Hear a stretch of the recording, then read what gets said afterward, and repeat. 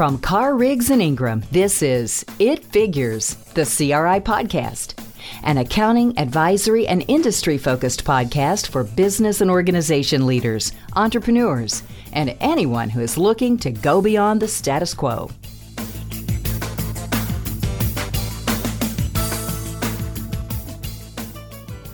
Hello and welcome to another episode of the CRI It Figures podcast. My name is Robert Lemon. I'm one of the audit partners in the governmental practice, and we've got a good governmental topic for everyone today. We're going to be looking at common ACFA errors.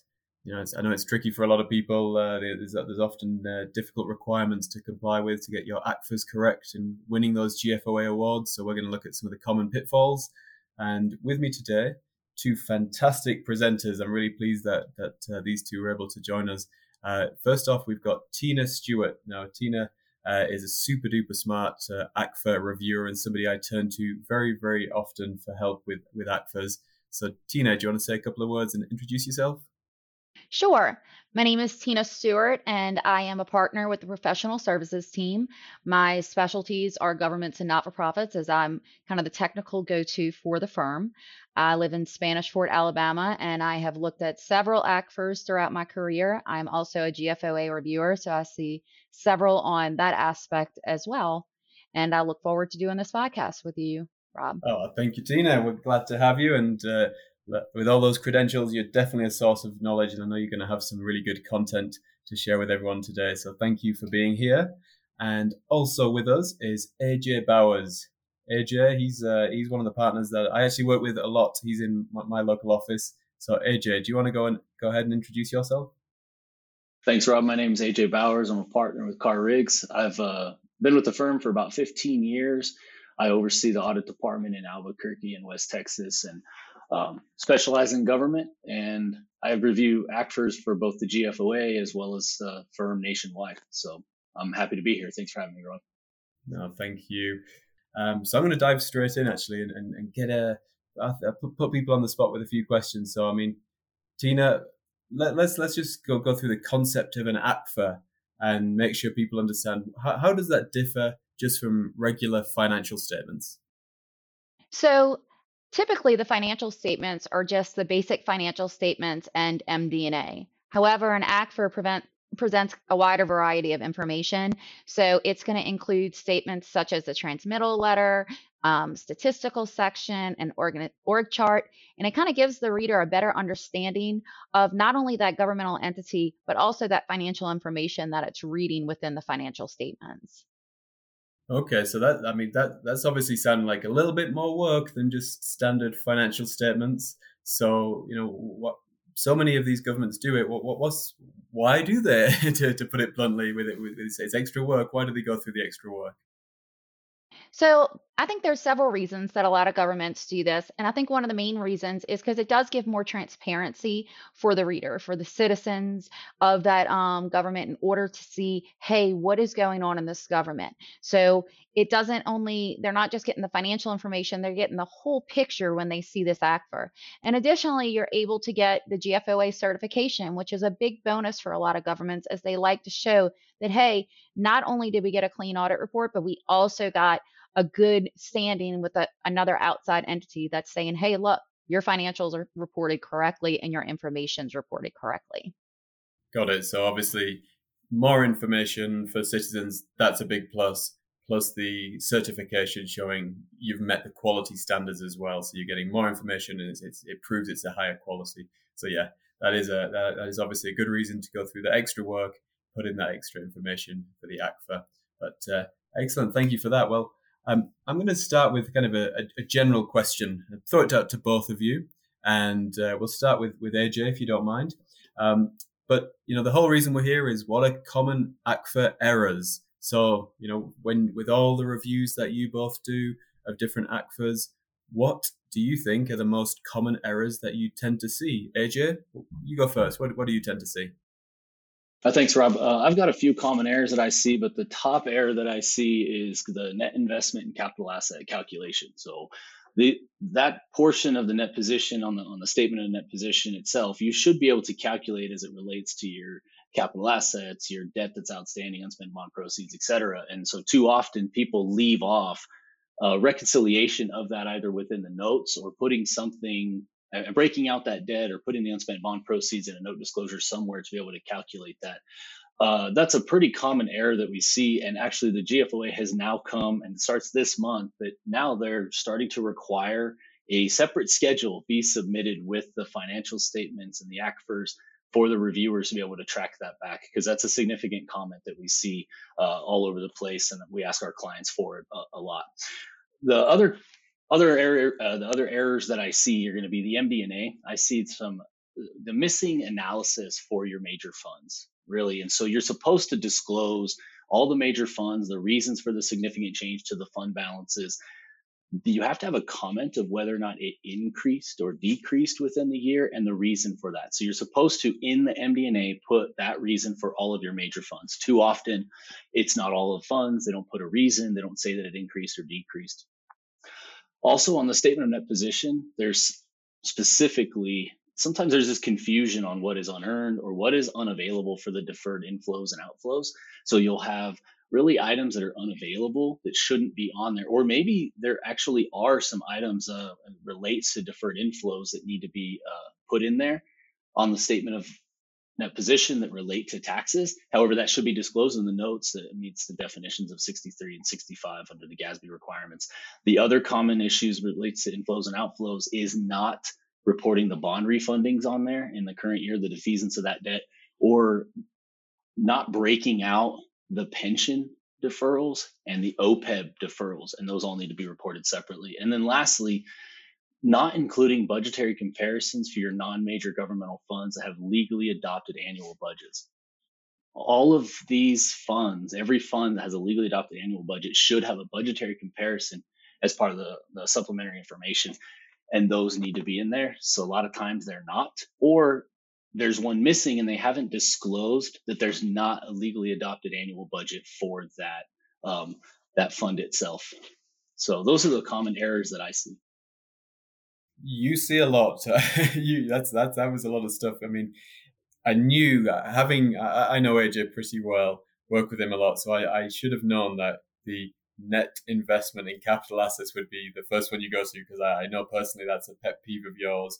But also I really liked what you said about the MD&A, because I know under the GASB 34 requirements that there's about 8 bullet points of what needs to be in the MD&A, and I think it even italicizes or emphasizes the word reasons for the variances in the GASB standard.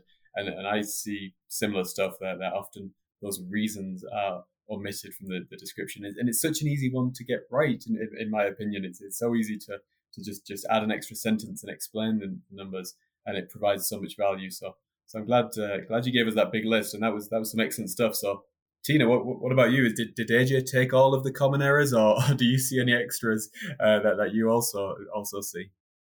No, I definitely see other errors as well. But I will say, just to kind of build upon what you were talking about with the MD&A, both you and AJ, is that I think a lot of people also don't understand the reason isn't just the mathematical equation as well. It has to be the true reason for the variance to be there. So if there's an increase, it's very evident if more revenues that the revenue number is higher. We need to say why there's more revenue. What function caused this to happen? That also needs to be within that reasoning. And I think that's a common error we all see upon ACFRs. But with that, I've also seen a lot of the transmittal letters mirroring MD&A, and that's a big no-no in these ACFRs from the GFOA standpoint, because those transmittal letters are really just to say about the operations of the government and what's been going on new within that government. So it's not going to mirror the financial MD&A explanations. It's going to be a little bit different and a broader, more perspective into how the government is doing. I've also seen a lot of lately where cash equivalents and investments are getting confused. We really need to decipher between the two, because unfortunately, if you miscategorize the investments into those cash equivalents, when you go to do the cash flow statement on a proprietary fund, it'll really stand out that there's an error within your classifications.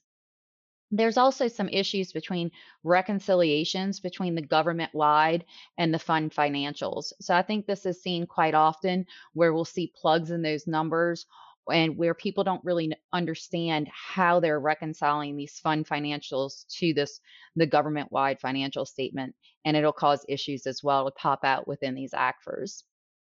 That's excellent. I didn't think there'd be more options out there after AJ gave such a good list, but those were some excellent ones. I like what you're saying.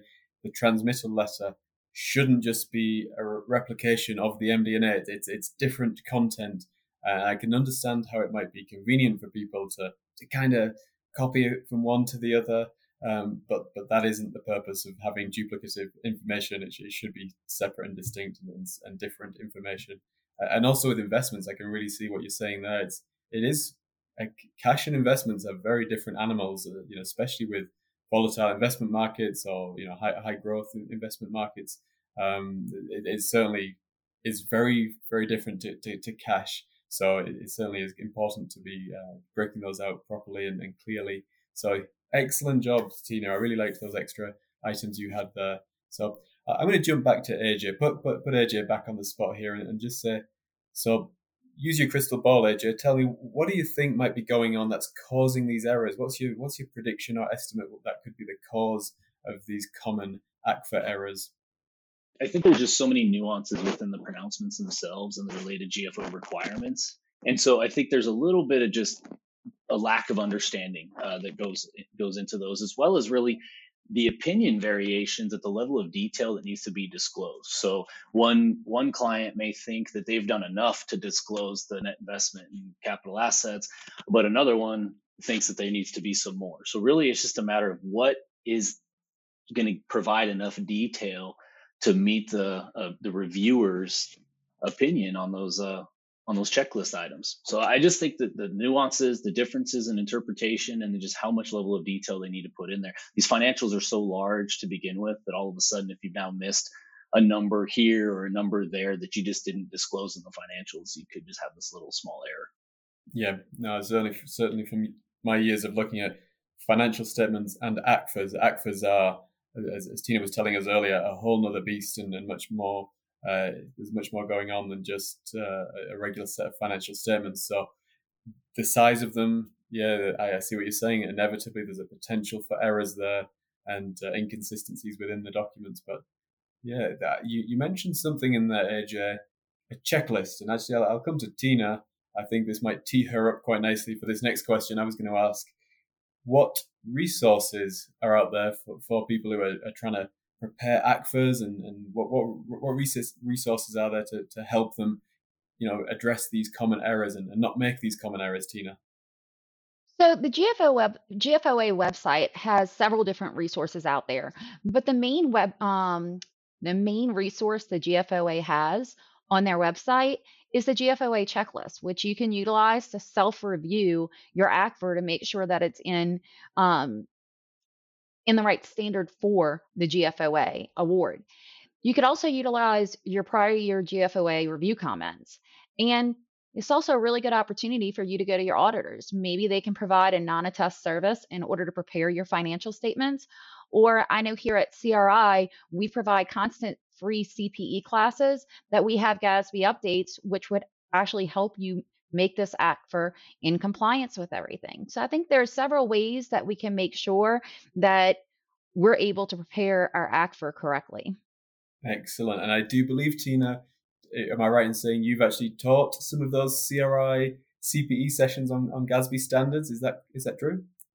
I absolutely have, and I believe AJ has as well, and you as well. I think all three of us have 1 point all together at one time as well. Yeah, mine might have been a little while ago, but I knew you guys were on it. Actually, Tina, I'm going to come to you with a couple of follow-up questions. I mean, that GFOA checklist, that must be pretty extensive.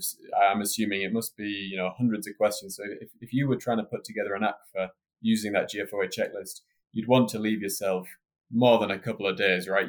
This thing takes a while to get through. Is that true? I do think you need to leave yourself time to do it. And I think you should actually be using it before and after you finish your ACFR.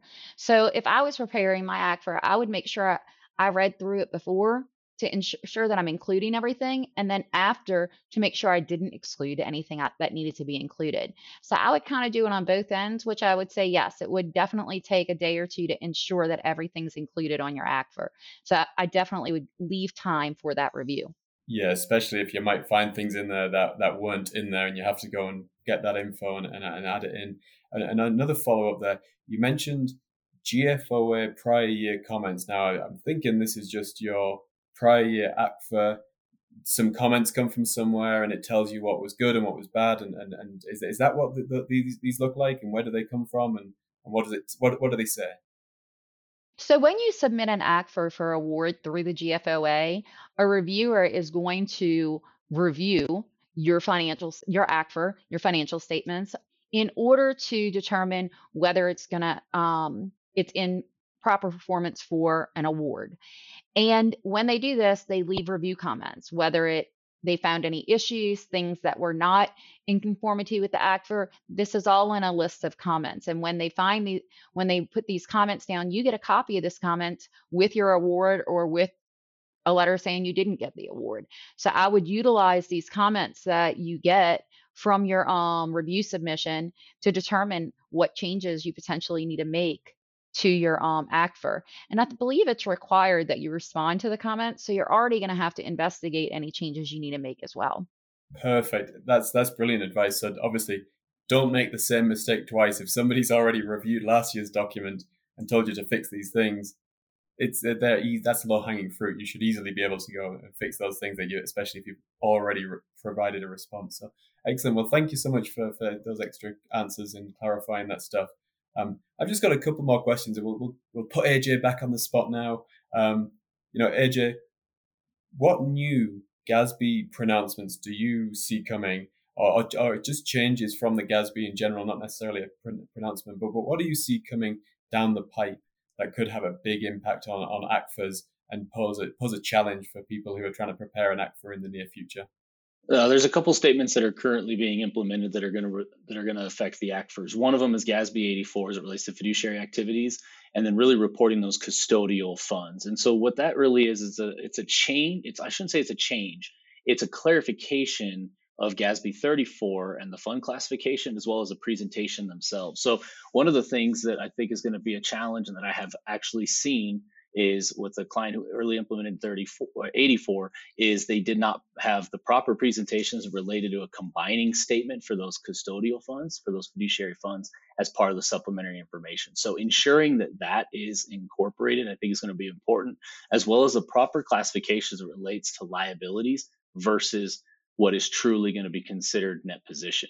So there are some presentation items of what considers a liability and the timing as it relates to custodial funds under GASB 84. So I think those are going to be challenging.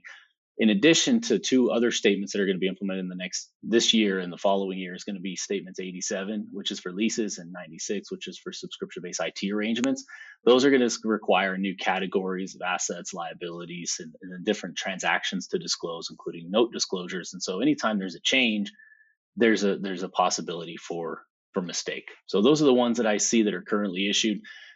Into the future, GASB's working on updating the financial reporting model. So that's going to have a substantial change on it, but that's to be continued on that one.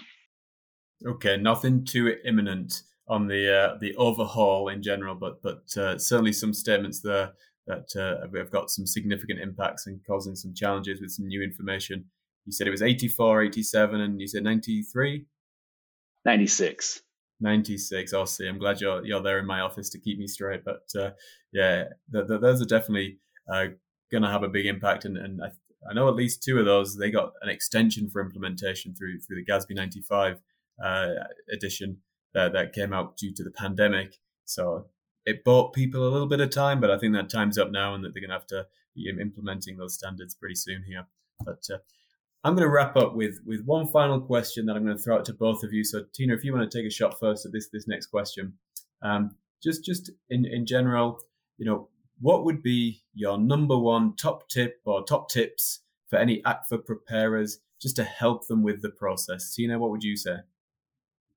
I think if this is not your first ACFR, it would definitely be applying your prior year GFOA review comments, because too many times I've seen that people had comments, responded to the comments, and didn't update their subsequent financial statements. And I think, as you said earlier, that's the low hanging fruit. And then the other would be I would definitely utilize that GFOA checklist as a guide to walk you through preparing your ACFR and ensuring that your ACFR is fully compliant. Excellent. And AJ, what do you think? Top tips for ACFR preparers? So my tips are also going to be related to the checklist itself. So there's a couple things on the checklist that I want to draw attention to is the questions that have an asterisk. Those questions are ones that lead to significant comments. So as Tina referenced, those comments that you get every year, there's two different categories. There's the categories of here's comments, and then there's the category of a significant comment, which they will state on there that says, if not corrected, could prevent you from getting the award in future years. So those asterisks correlate directly with the significant comments. So fix those ones predominantly. The second is I wouldn't do the ACFR or the checklist without the GAFR book or the Blue Book, which is the governmental accounting, auditing, and financial reporting book that the GFOA has.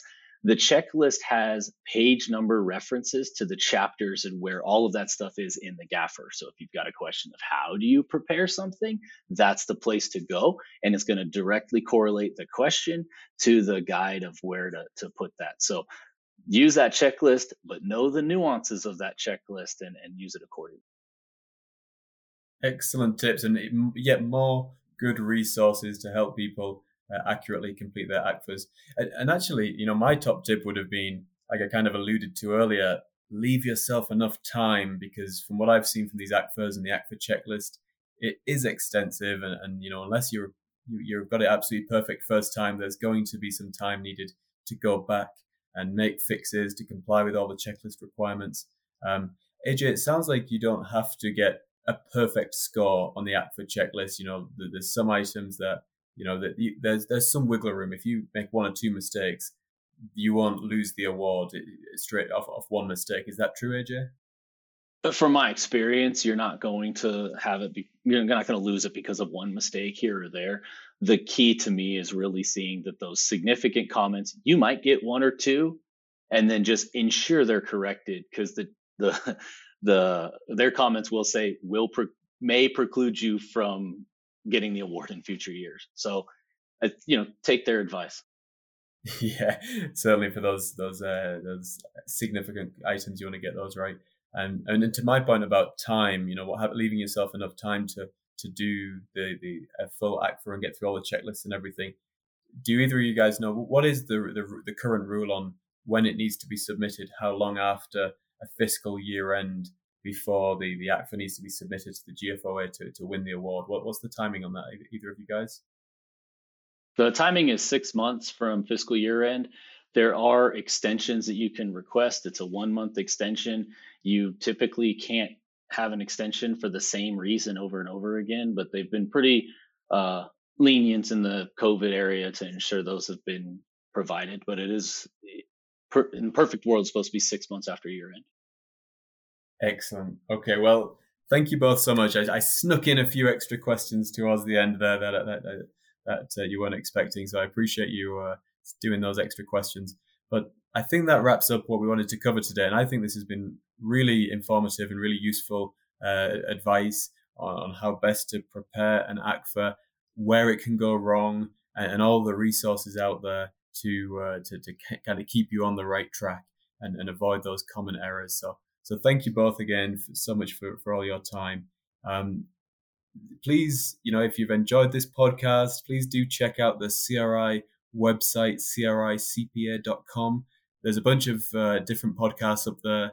It's not just governmental topics, although there's a number of governmental specific episodes, but there's a whole range of different financial topics you can hear about. So please do check those out. And on the website, there's a governmental page as well that has other information, not podcasts, but other types of useful information like articles and tools and resources that you can use on that website, cricpa.com. So that's all we've got for now. Please tune in for another episode of the It Figures podcast, and thank you for listening. Goodbye. If you want more CRI insights or are interested in learning about our firm, please visit our website at cricpa.com. Thanks for listening to this episode of It Figures, the CRI podcast. You can subscribe to It Figures on iTunes, Spotify, or wherever you prefer to listen to your podcasts. If you liked what you heard today, please leave us a review.